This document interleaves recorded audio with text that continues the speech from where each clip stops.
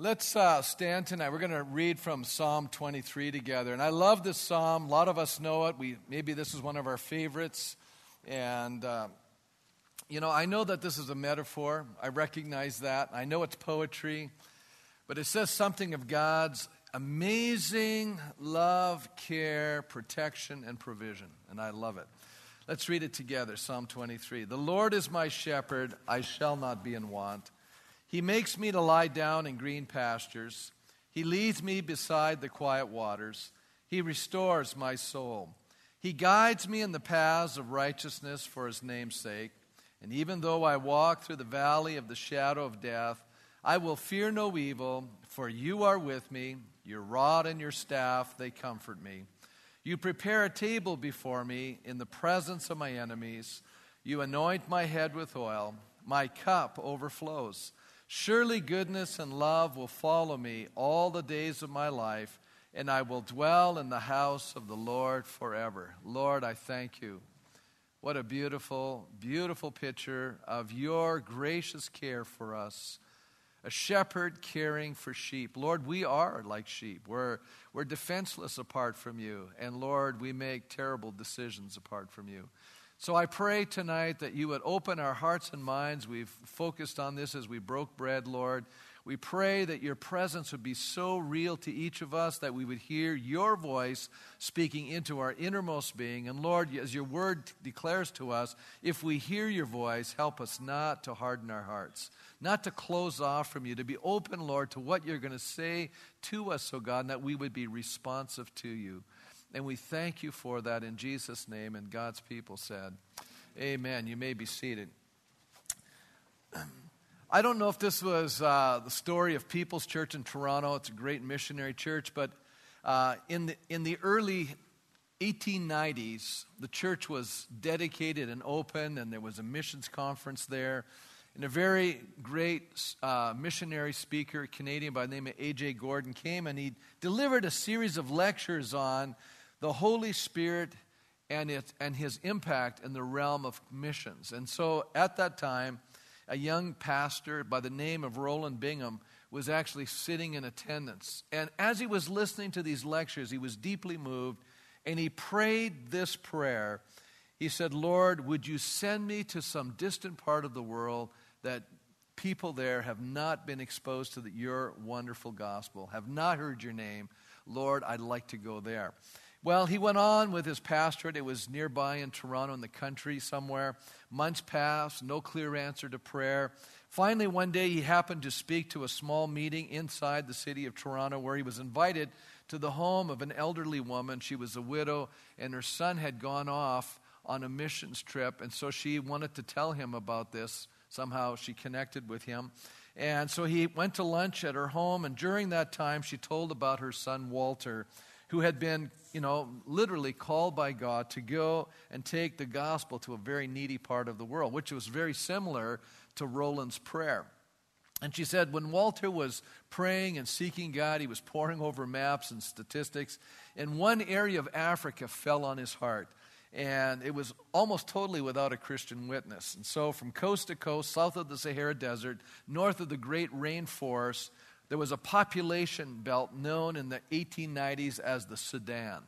And so Roland Bingham left Mrs. Gowan, and he knew in his heart where God was now speaking to him, where he needed to go, and who he needed to connect with. So eventually, he and a couple of other young men decided to go to the Sudan. They got there, they got to the coast, and just before they were to go inland, which very few missionaries were doing, he contracted malaria. And how many know that's pretty tough situation? So he had to stay behind because it almost cost him his life. He's trying to recover.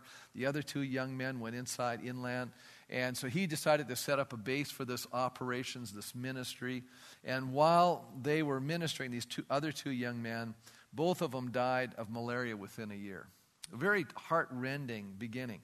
Roland Bingham returned to North America to find additional help. 5 years later, he returned to the Sudan, accompanied by another two young companions. And once again, he contracted malaria, had to leave the interior, went back to recuperate. The other two young guys were so disillusioned, it was so difficult, they just gave up and left. 7 years after he had set out to Africa, discouraged. He came back to Toronto, met with Mrs. Gowan. By this time, her son Walter had passed away. He had died. And she said to him in response to her son's death, and it's pretty powerful, she said, "I would rather have had Walter to go to the Sudan and die there all alone than to have him home disobeying our Lord." That's quite a statement by a mom who's, just lost her son. And she meant it, And so Bingham was equally determined to obey regardless of what it would cost him, even if he would die. So within the next 7 years, he toiled there. They tried to establish a mission. There were no conversions. Nobody was responding to the gospel. Now he's invested 14 years of his life, no response to what he's doing. How many go, I'd be a little discouraged by that? Anybody might be a little discouraged by that? But he just continued to persevere. And finally, when he died in 1943, he left an organization called the Sudan Interior Missions, which is a very well-known missions organization.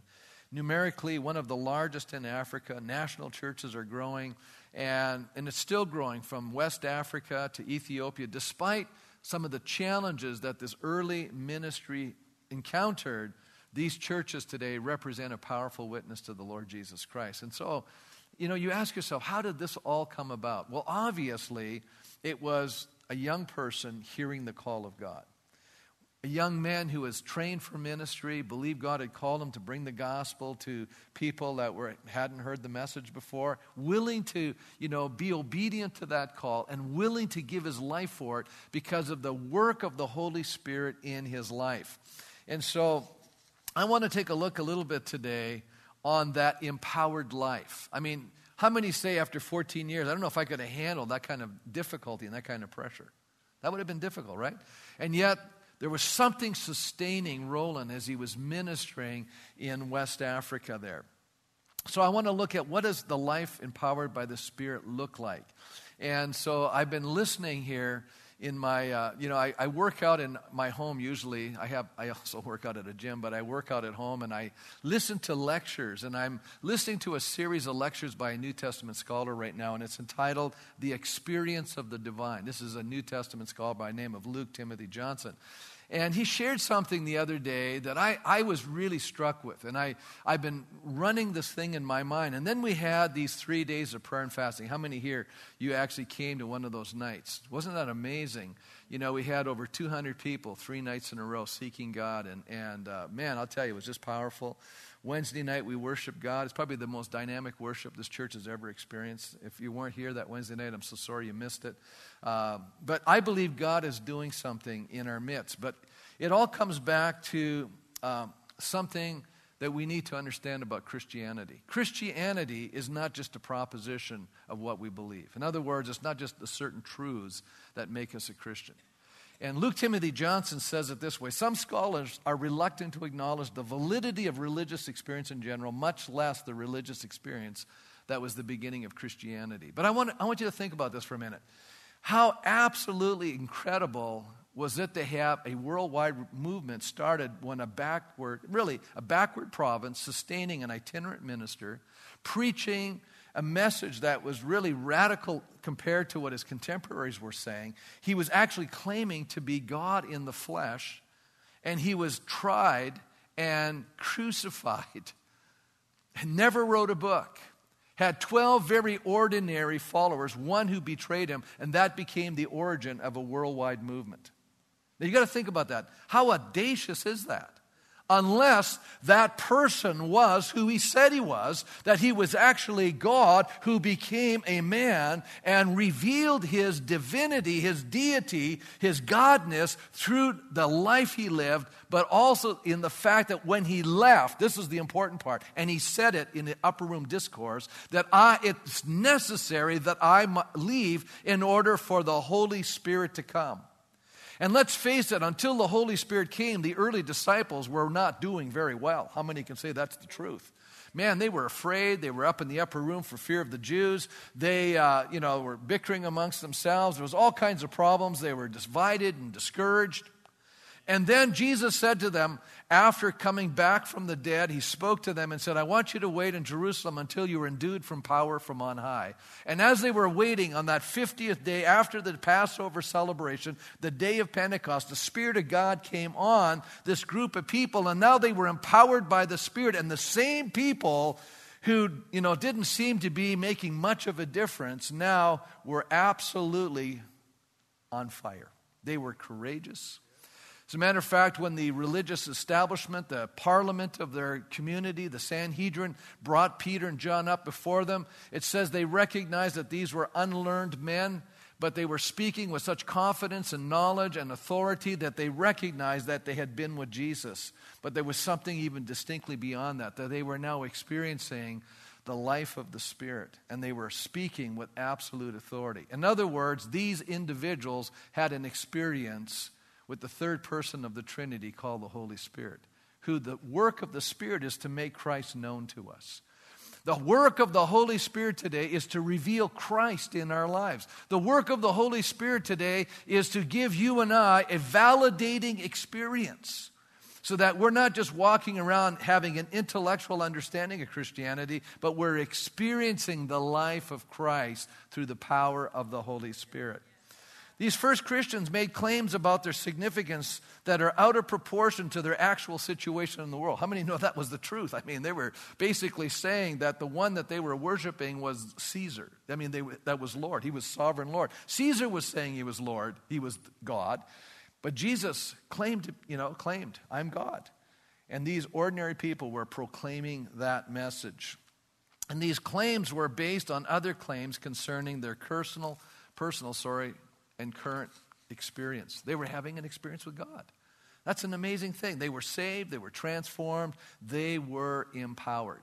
And folks, if we're going to have a life change, we have to experience the power of the Holy Spirit. We really do. It's so critical. This claim to the experience of power is connected to a central symbol and a basic conviction. And the central symbol is that of the Holy Spirit. They were touched by a personal, transcendent, transforming energy that came from God and not from themselves. They were being made alive by the Spirit of God. This is what was changing their life. So the work of the Holy Spirit is experiential in nature. It's not just a dry confession, but an encounter with God who came in the person of Jesus, who lived, performed miracles, was unjustly tried, was crucified, was raised from the dead through the power of the Holy Spirit.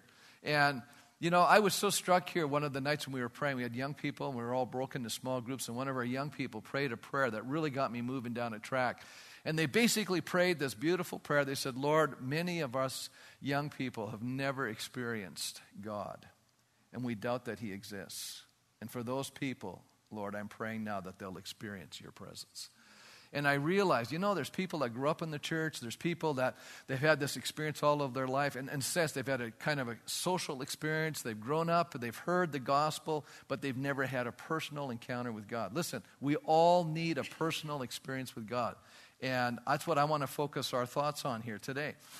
The Christian life, this empowered life, will actually help us maintain balance in this life too. And I'm going to talk about how we can get, we can just become experientially driven, and that creates problems as well. And we'll look at that in a few minutes.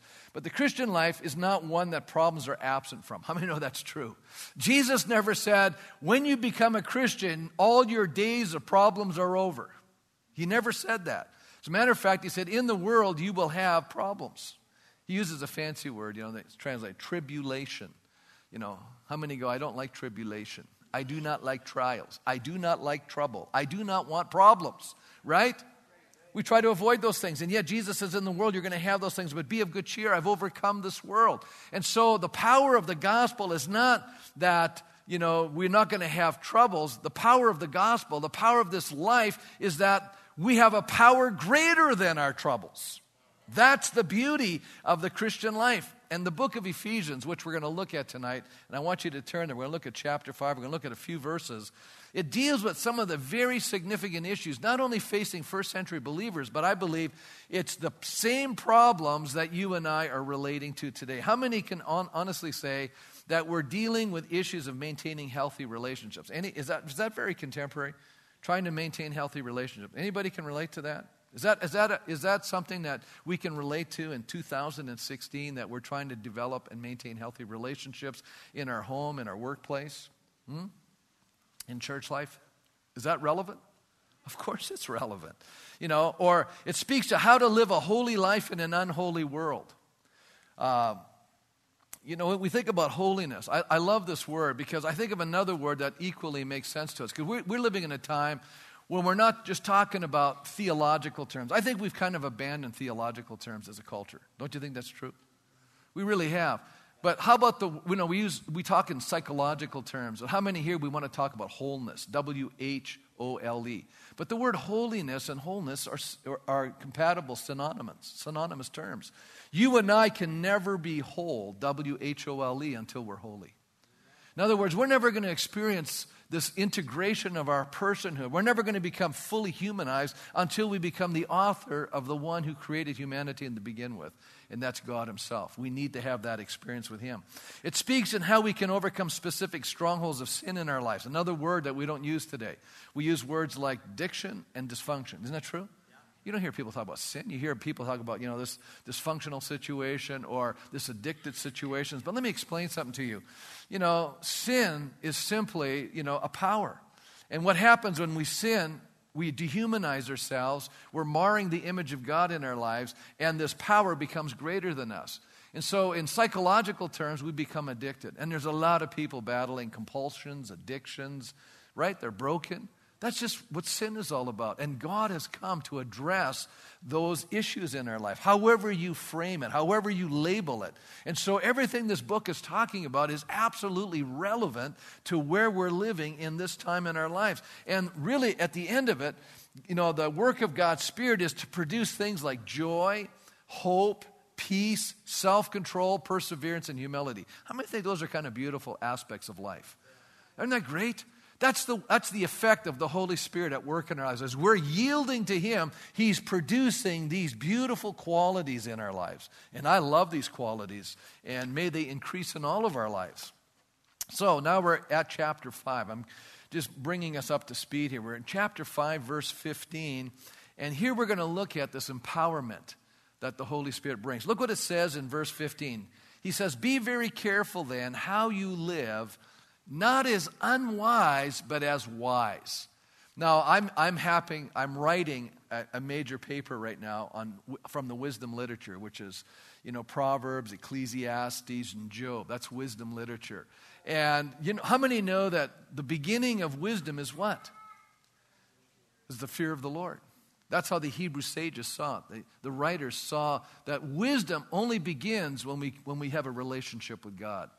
And I'm actually writing a paper to compare the wisdom of the ancient Near Eastern peoples, the similarities and the differences between them and the Hebrew people. Very fascinating.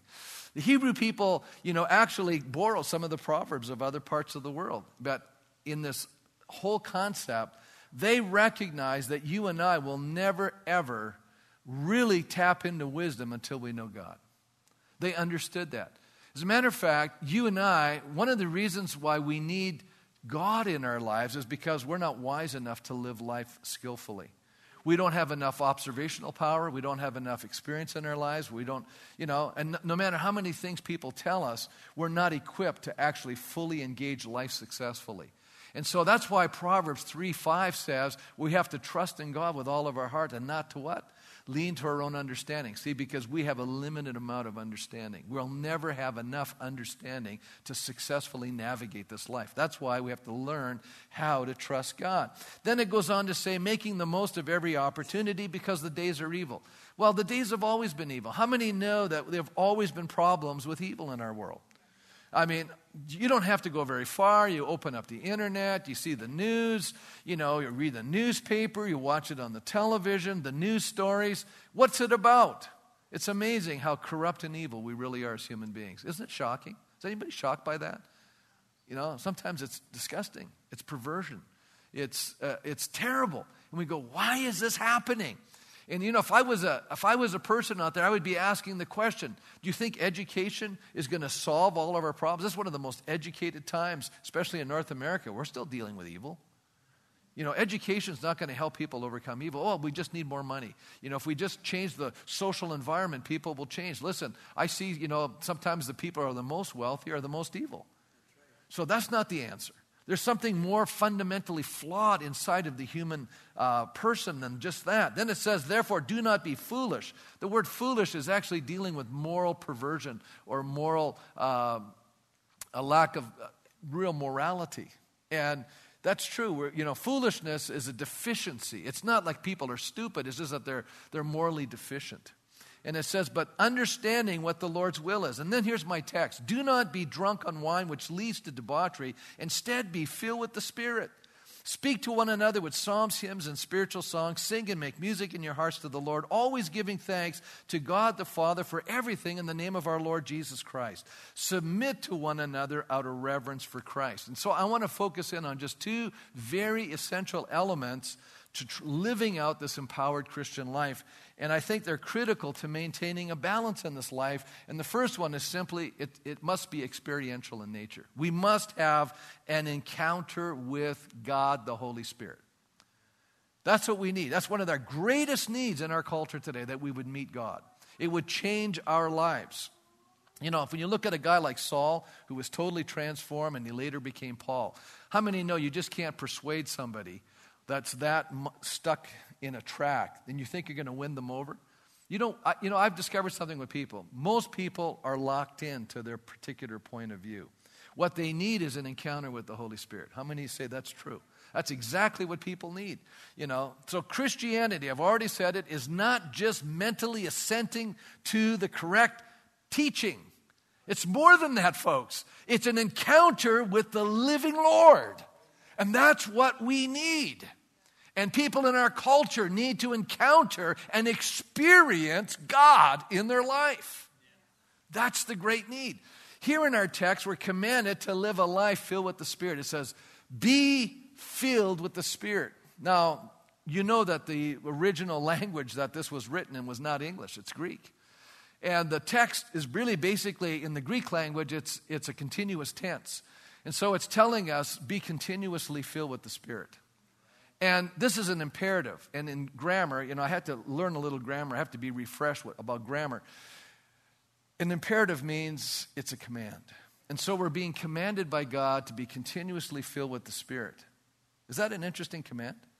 He's commanding us to be continuously filled with the Spirit. And then he goes on here to describe its impact on our lives. And he starts out in a very unusual fashion. He begins by, speaking of another experience that's an antithetical or an opposite experience of being filled with the Spirit. And so he talks about drunkenness as a condition of an altered experience. How many know that that's what happens when people get inebriated, when they get drunk? They're literally having an experience in their life. Do you know that's true? They're being altered. Does anybody know that? Yeah. Now let's read it again. It says, do not get drunk on wine. Now, when we think of wine, here's the literalist. There's people that read the Bible, they literally say, it's okay to get drunk on beer. It doesn't say that. I'm going, totally missing the point, So I'm going to help us out. The idea here is that we're not to be altered by any chemical. That includes street drugs, prescription drugs, alcohol of any form. It's because it says because wine was an accepted commodity in the ancient world. People drank wine. Water was actually pretty polluted, and a lot of people got sick on it. But let me just say, it says, don't get drunk on wine. Why? Because it leads to debauchery. And let me explain something. I grew up in an alcoholic home, so I have a little understanding of this. And I can't say that I've never, not once in my life, ever been inebriated. I have been. I'm not proud of it, I have been. And let me explain what happens when you're inebriated. And some of you understand what I'm going to talk about. What happens is it lowers your inhibitions, number one. It causes you to make terrible decisions. Anybody figured that out? And you know what's really sad about getting drunk on any sort of chemical? All it takes is one time you can have such a negative experience. How many people who have gotten behind the wheel of a car when they're drunk have literally altered their lives and the lives of other people? Well, it won't happen to me. It's happening to people all the time. We read about it all the time. And, maybe people aren't always getting killed, but a lot of those accidents, people's lives are forever changed. They're being dismembered. They lose a limb. Their whole life has been altered by one bad decision. Isn't that true? Hey, listen, that's not just a car accident. How many bad decisions have people made? Got pregnant. I could go down a list and talk about some of the things people have done while they were, inebriated. Some people don't even remember what they did. I remember we had a man in our church. He was a convicted murderer. You guys don't know this, but I did. And in his probation, he could only travel 50 miles from where he lived. He had to go see his probation officer. And one of the things he did was he went into high schools and talked about how he killed this person. You know what he said to these young people? He said, this was the kind of kid I was. I was always in trouble. I was, abusing drugs and alcohol. But he said, I was not a nice person. I'd be nice to people until I got what I wanted, and then I would abuse them. And he would just go on and talk like this to these young high school students. I know because I went to hear him. He said, Pastor, come and hear my story. And he said, the day that I killed this person, I don't even remember it. I was so inebriated, I had blacked out. I went in there to steal money from a lady that was an older woman who went in and she must have saw him and he killed her. Doesn't remember it. That's tragic. This is a true story, folks. His life was forever changed. Her life obviously came to an end. Many other people's lives were affected in a negative way. I think we need to understand that when we disobey God's word, it has an incredible impact, not only on ourselves, but on the lives of people around us. But you go, I'm addicted. Yeah, but there's a power greater than your addiction. It's the power of the living Holy Spirit. He can break us of those addictions. And I'm going to declare that to you tonight because I've seen it, I've witnessed it. I've seen people who have been totally delivered from the addiction of alcohol and of drugs. I've witnessed it. It goes on to say, which leads to debauchery. So what is debauchery? It's extreme indulgence of a person's appetite. One translator interprets the Greek word asotia as excess. Kenneth Weiss describes it as nothing of saving quality about it, but rather a destructive one. The word, as it's generally used, expresses the idea of an abandoned, debauched, prolific life. It's a life that is utterly shameful, immoral, and reckless in its extravagance. Jesus describes this life in the story of the prodigal. Remember? That's the kind of life he was leading. It is a dehumanizing life. And it's wasting and squandering God's God-given talents in our life. Our minds, our ability to learn. We're destroying all kinds of things that God has put into our lives. And the devil, the Bible says, has come to steal, kill, and to destroy. And this is how he does it. He causes us to get addicted to different things in our lives. Dr. Martin Lloyd-Jones, who was a medical doctor before he was a pastor, says, take up any book on pharmacology, which is the study of drugs, and look up alcohol, and you'll always find that it's classified among the depressants. It's a depressant. And how many people say, I was so depressed, I decided to have a drink. I'm going, okay, you're depressed, you're taking another depressant. Is that making any sense? How many go, that's not rational, Pastor? I go, I know, but that's what sin does. It creates an irrational thinking pattern. He goes on to say it's not a stimulus. What alcohol does is this, it knocks out those higher centers so that the more primitive elements in the brain come up and take control, and a person feels temporarily better. They have lost their sense of fear. They have lost their discrimination. They have lost their power to make assessments. Alcohol merely knocks out his higher centers and releases the more instinctive primal elements, but the person believes that they're actually being stimulated. Now, how many go, that's absolutely crazy? You're taking a depressant, but you feel stimulated. What is that? It's called self-deception. People live in a state of self-deception. What is really true of that person is that they've become more of an animal. Their control over themselves have been diminished. There's no longer self-control. By the way, what is one of the fruit of the Spirit? Self-control. And so we're diminishing self-control. So now, having said all of that, then he places the work of the Holy Spirit in opposition to getting drunk. He says this is the opposite of that. Rather than being drunk and leading to this kind of a life, this is what needs to happen. Every day we should be continuously filled with the Spirit. We can be, by the way, the Holy Spirit, you know what it is? The fruit of the Spirit is love. That love would flow into our lives, that joy, peace, wow, all these beautiful things flowing into our lives. We must avail ourselves of God's Spirit in our lives to be and to do what God wants us to be and to do. I really believe that. And then it says, let me close with this. Christianity actually gives a person a new life, a new beginning. It is not merely negative, mechanical sort of morality that dulls the soul and robs it of life and vitality. You know, a lot of times Christianity is presented as a list of do's and don'ts. Totally missing the point. You're totally missing what it's all about.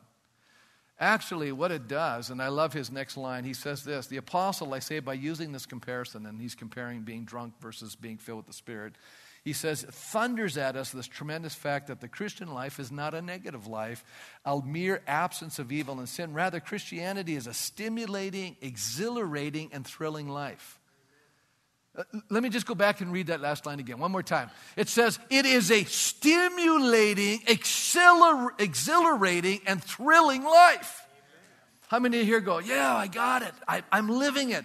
And some of us are going, I have no idea what you're talking about. There's nothing exciting, stimulating, exhilarating about my life. That's because, listen carefully, we need an experience of the Holy Spirit. Hang on to this. We're going to pray for you tonight. I believe God wants to give you that life. I believe God wants to give you an experience in the Holy Spirit. I believe God wants to change your life. I believe God wants to deliver you from the power of sin. He wants you to experience the power of the living Christ. He wants to transform you. He's not here to condemn us. Even though I'm pointing these things out, some of you say, I feel kind of condemned by this. Listen, that's not the intent. The intent is to tell you there's a life better than the life you're living. And it's more exciting. And it's a power greater than the power that used to alter your life. There's a power that's greater that will alter it to become more like God. Wow, I like that. So let me move on to point number 2 in the empowered life. It's cognitive in nature. Some of you go, what does that mean, Pastor? It means that it gives you understanding. Do you know the moment you have an experience, the next thing you want is understanding? It's really fascinating. And the Christian life is not an irrational life. You know, this culture is so funny. They think that because you're a Christian, you have to be stupid. I'm serious. I've been around people, you know, it's like if you tell them you're a Christian, they think you're an idiot. You know, how in the world can you guys believe this stuff? It's almost like they put faith at opposite towards, you know, like knowledge. And I'm going, they see, you know, reason and faith as being conflicted. Do you know what happens? Reason has to be subservient to faith. And I'll tell you why. Because if you're just trusting in human reason, it'll come to an end. It's very limiting. But you know what happens? When you have real faith, it all of a sudden creates higher levels of rationality. Some of the greatest thinkers that have lived in the last 2,000 years have been Christians. You know, just start studying. You do some real studying of human history, European history. Anyways, I don't know all the history, but I know European, North American history. And what you're going to discover, some of the more brilliant thinkers have been Christians. It's going to blow your mind. A lot of the great scientists have been Christians. It's very interesting, you know. So, what I notice in the Scripture is there's this kind of a balance that the Bible brings to us. Listen to what Jesus says to the woman at the well of Samaria. He said, you're going to worship, to the ones that are going to worship God correctly, you have to worship God in what? In spirit. That's the experience, okay? That's what I've been talking about, point number 1. But he doesn't stop there. He doesn't say, we have to worship God in spirit. What else does Jesus say in that text in John 4:24? You must worship God in spirit and in truth. There is understanding that is needed. Listen to what Peter says. You must grow in grace, that's experience, and in knowledge. Wow.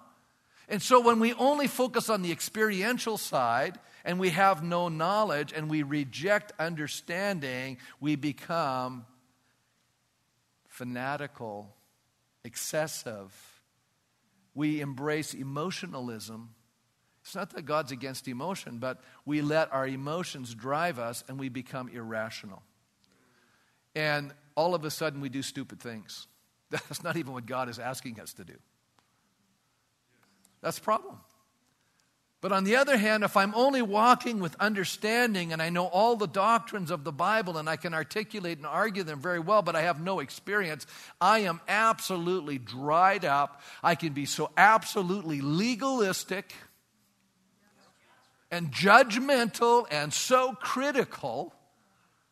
I'm just pointing out what I see, the two extremes, and they're both wrong. And you need the experience with the understanding. It goes together. As a matter of fact, there's a growth in our knowledge of and about God and His ways. Listen, Paul warns us. He says, don't be unwise, but be wise. Don't be foolish. Understand what the will of the Lord is. Isn't that amazing? And you know what happens when you and I actually have an experience with God? The first thing we want to discover is what's going on. We want understanding. You know, I like Dr. Martin Lloyd-Jones. He's one of the guys that I read a lot, especially when I was a newer Christian and early was in my pastorate. And he said this: history proves that a desire for education always follows a spiritual revival and an awakening. It's the truth. He says it happened at the Reformation, it happened in the Puritan awakening, it happened in still more striking manner after the evangelical awakening of 200 years ago. Now, he died in the 1980s, this pastor. And he said this. And now he's from London, right? He's a Welshman. He's pastoring in London, one of the great churches there. And he said there were those besotted, drunken miners and others in the Midlands and in the north and around about Bristol. Suddenly they were converted by the power of the Holy Spirit, and they began to clamor for schools and wanted to be able to read. The Holy Spirit stimulates the mind. And you go, well, yeah, I don't know, Pastor, you're pulling this history stuff on us. Well, let me pull you the Bible. You know, what happened on the day of Pentecost? The Spirit of God came on and began to speak in other tongues. That's something that's absolutely irrational. You know, it was a high degree of experience. And then we read this in the same chapter. It says, you know, afterwards they devoted themselves to the apostles' teaching, to the fellowship, to the breaking of bread, and to prayer. What was the first thing they devoted themselves to? Teaching. They wanted to understand. Isn't that amazing? You know, the moment I have a true encounter with God, I have a hunger for God's Word. You know, I've done a lot of studying on revival, more than most people, because I wrote my dissertation as my doctoral degree. I wrote a 300-page book on revival. And this is what I'll tell you about revival. I know what it looks like because I've studied it. I've experienced it in a small measure. I've been praying for it for over 20 years. And I'll tell you what the characteristics are. First sign of a revival, deep conviction of sin. First sign. Second sign of revival, an incredible hunger for the Word of God. Third sign of revival, people are concerned about other people, and their love levels go up, and all of a sudden you can't tell them what to, you know, they want to share their faith with other people. It changes their whole inner being, and it changes their whole desire, and it changes their whole focus. They are only concerned now about bringing glory to God and doing His will. This is really exciting, isn't it? Well, I kind of like this stuff, you know. But let me just close with these thoughts. So what happens when we have this desire to grow in our understanding? Look how he unpacks it here in verses 19 to 21. So now he says this. When we are full of the Spirit, we start talking differently. Well, what do you mean we talk differently, Pastor?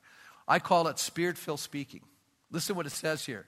It says, speak to one another with psalms, hymns, and spiritual songs. Sing and make music in your heart to the Lord. Do you know what? I can tell where your heart is at if I spend a day with you. And I don't tell you I'm doing this. I can start talking to you, and eventually, as I listen to you talk to me all day long, and I ask questions, what you tell me tells me what's in your heart. Because out of the abundance of the heart, the mouth speaks. Now, let's say you're really into your kids, you're going to tell me about your kids. If you're into your grandkids, I'm going to hear about your grandkids. If you're into sports, I'm going to hear about sports. If you're into cars, I'm going to hear about cars. That's the way we are. If you're into God and the Bible, I'm going to hear about God and the Bible. You're going to tell me what you're about. You're speaking. This is the other thing I notice. People who are full of the Spirit, they're full of joy. People who are full of the Spirit, they have a song. They're walking around singing.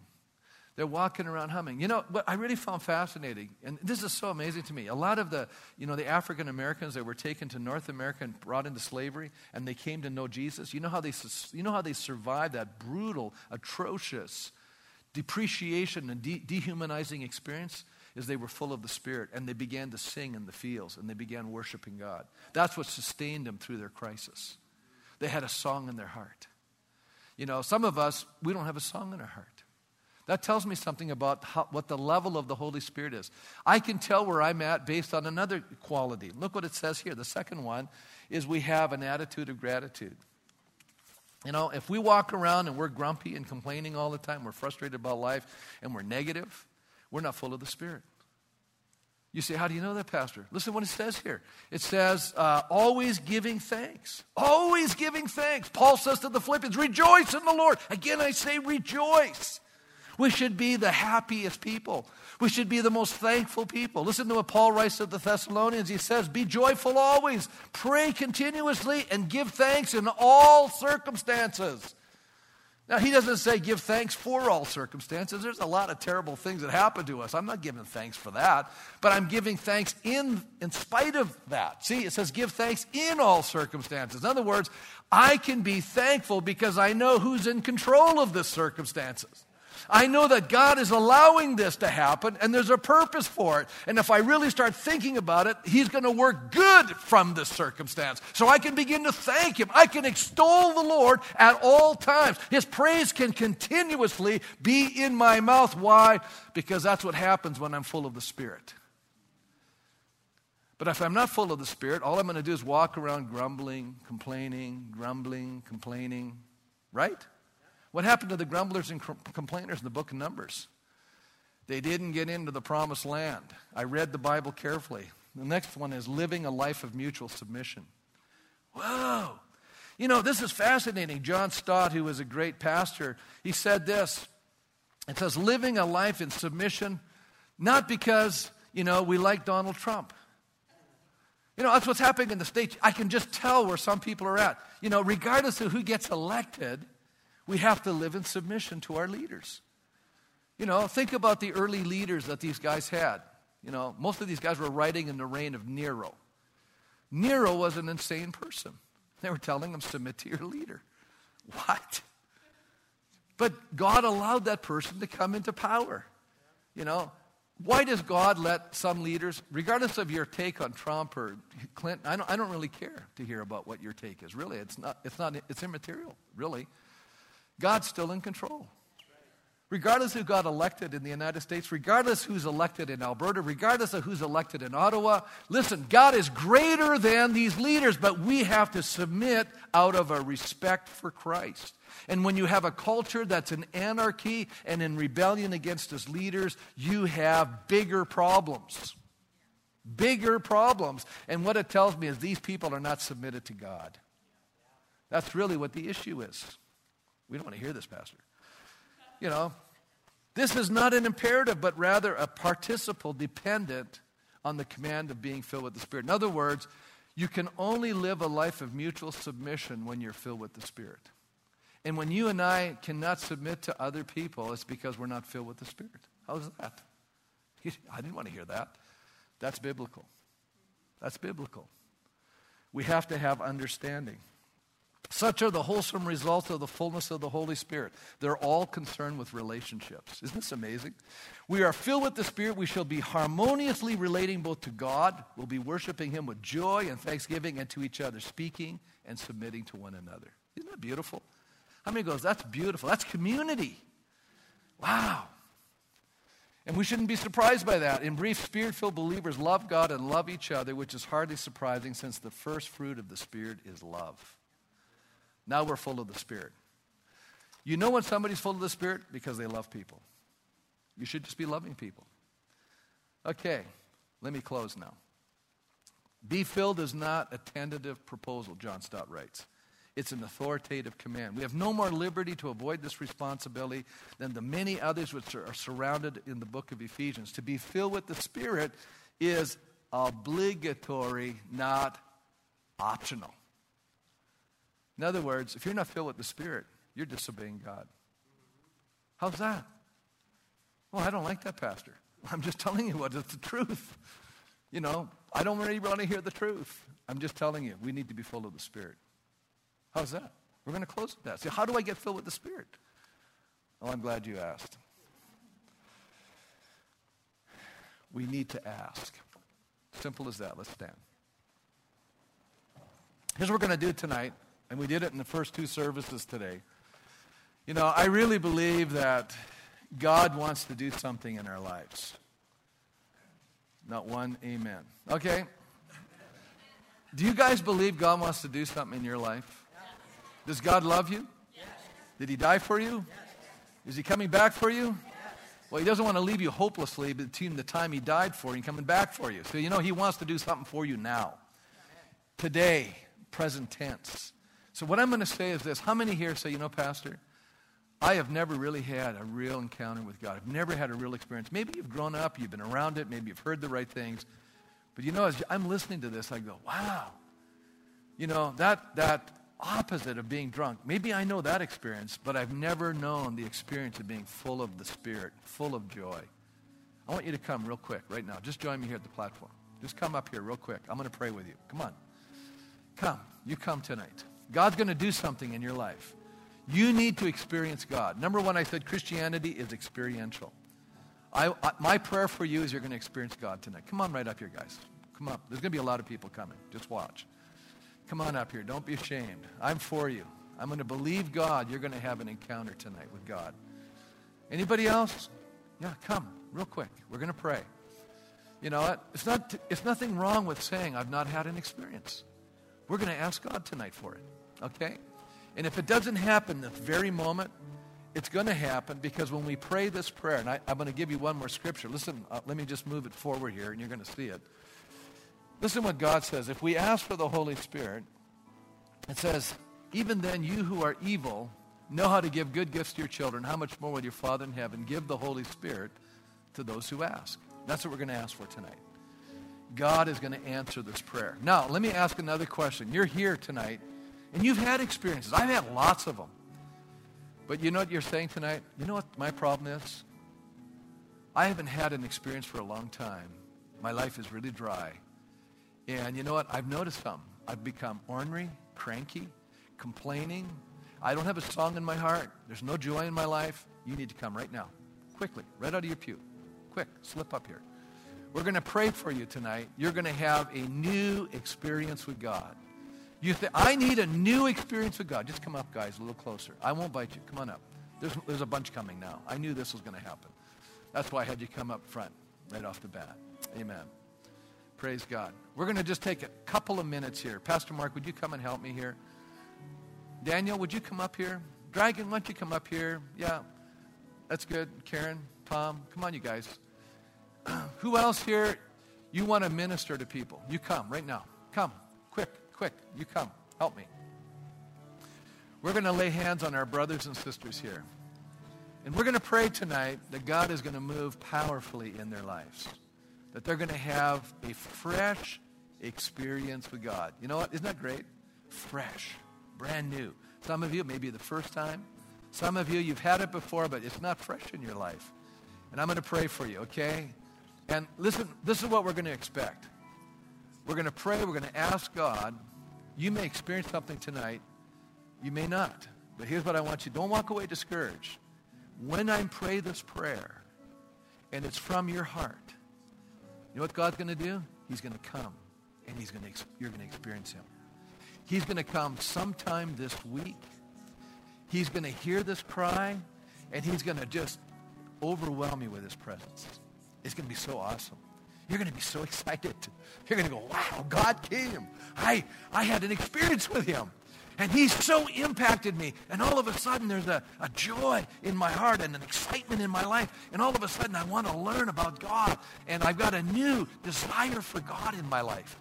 And I have a hunger for his word. I want to understand him. I want to get to know him better. That all comes from the work of the Spirit. Isn't that great? You know, just think about it. It's falling in love with somebody. I don't know if you've ever had that experience. What happens when you fall in love with somebody? What happens is you want to spend time with them. Isn't that true? How many that was your experience? You just want to spend time with that person. I tell you, you're going to fall in love with Jesus, and you're going to want to spend time with him. You're going to enjoy it. You're going to say, I cannot get enough of spending time with Jesus. It's amazing. So, Lord, we just cry out to you tonight. I thank you for my brothers and my sisters, Lord. They're here tonight, Lord, and you know what? We've all had struggles. We've all had failings. We've all messed up. But Lord, that's not what you're focusing on. You have already forgiven us of those things.